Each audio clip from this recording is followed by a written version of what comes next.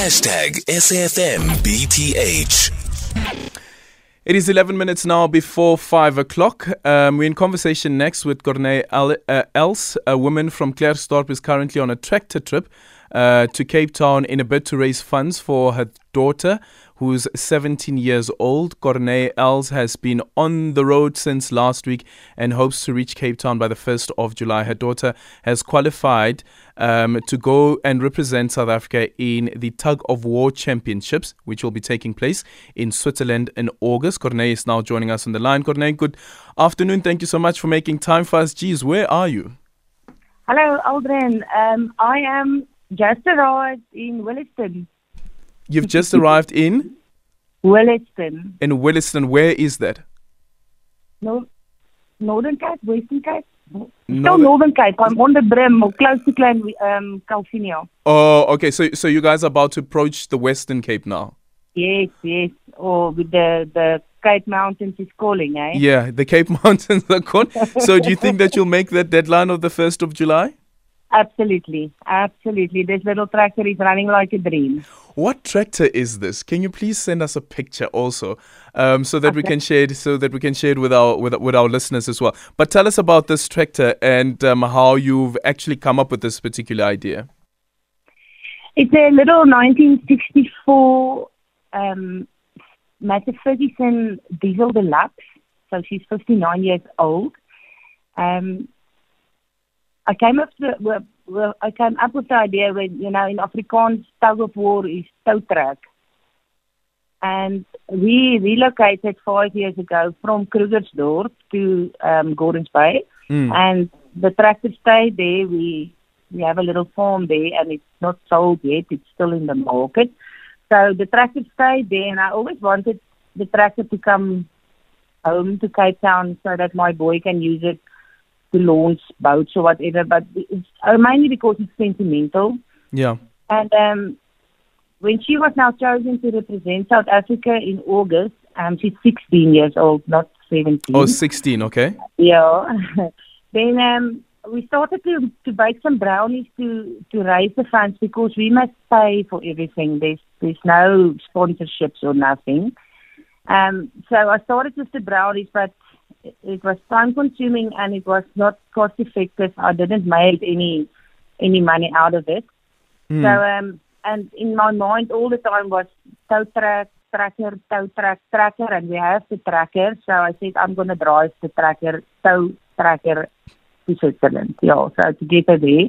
And I said that people can sponsor me 100 rand a kilometer. If I can get that out of the kilometers, which at that stage was 1,682, then I can send her with a smile and proudly overseas with new kit and new boots and everything proudly. Yeah. And how much were you able to raise so far, or have you been able to raise so far?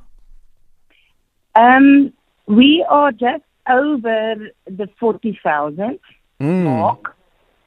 So yeah, we're not nearly there yet. I don't think I will raise the kilometers, but but the problem was the rand depreciation yes. against the franc. It's 1 against 20. So just for an example, if I want to give her 1,000 rand pocket money, it means I have to give her 20,000 rand. And that's just pocket money. And water, like a little bottle of water there, will cost you 210 rand. So now how on earth will she survive 10 days with 1,000 rand pocket money? So what about her other team members? Well, they are all raising funds themselves. They're all raising their individual funds. Who's this team? Isn't there like a sports association that is behind them? No. Really? And they're going to be representing the country? They are going to represent South Africa at the World Championship, man. And no, there's no funding coming from the Department of Sports or anything. It's to us. It's the bill is for us. How many people are part of the team? Okay, in one team there's 8 that is pulling on one weight. It works most in a weight division. So there's 8 members of the team, and then there's your manager and your coach. So all in all, about 10 people? 10, yeah. 10 people. Jeez, I hope that you guys are able to raise the money. What's your deadline? My deadline, we already started to pay deposits and stuff for the plane tickets and that. So I need to have the money by 15 July latest. Yeah. And it doesn't help that if you're able to raise the money for your 16-year-old, however, though, you still have the entire team that is part of this team sport, and they would also need to have enough money to make their way to Switzerland. Yeah, well, they also, what I've heard is they are doing good in their ways and campaigns. That some of them has been overseas already in the past few years, that they've been chosen to represent South Africa. So they know by this time what it's all about. It's our first time. It's a bit scary, but we will make it. Yeah. I've got faith. Yeah. And how does it feel, though, Corné, driving in a tractor that is... So, by the way, we've just posted the video. If you want to go and check out the video of the tractor that Corné is driving, we've just posted it on our timeline. I've retweeted it as well, so at SAFM Radio. So how does it feel driving a tractor that is open like that? Because it's not like you shielded from the wind or the elements, all of the elements, by the way, yeah. Okay, the first few days I was brave. I didn't cover my face entirely, so the wind burned my face and the sun. But then when we reached Hope Town, I went into a shop and bought myself a balaclava. And I got the old COVID buffs that we used to wear, and now I'm covering my face absolutely good. And I'm wearing like a freezer suit and a warm jacket. It's cold early in the morning. This morning it was bloody cold. Yeah. And last night we had some trouble on the road yesterday, so we only reached where were we? Bridgetown, Carnarvon. We were in Carnarvon last night. We only reached Carnarvon at about 8 o'clock last night. Okay.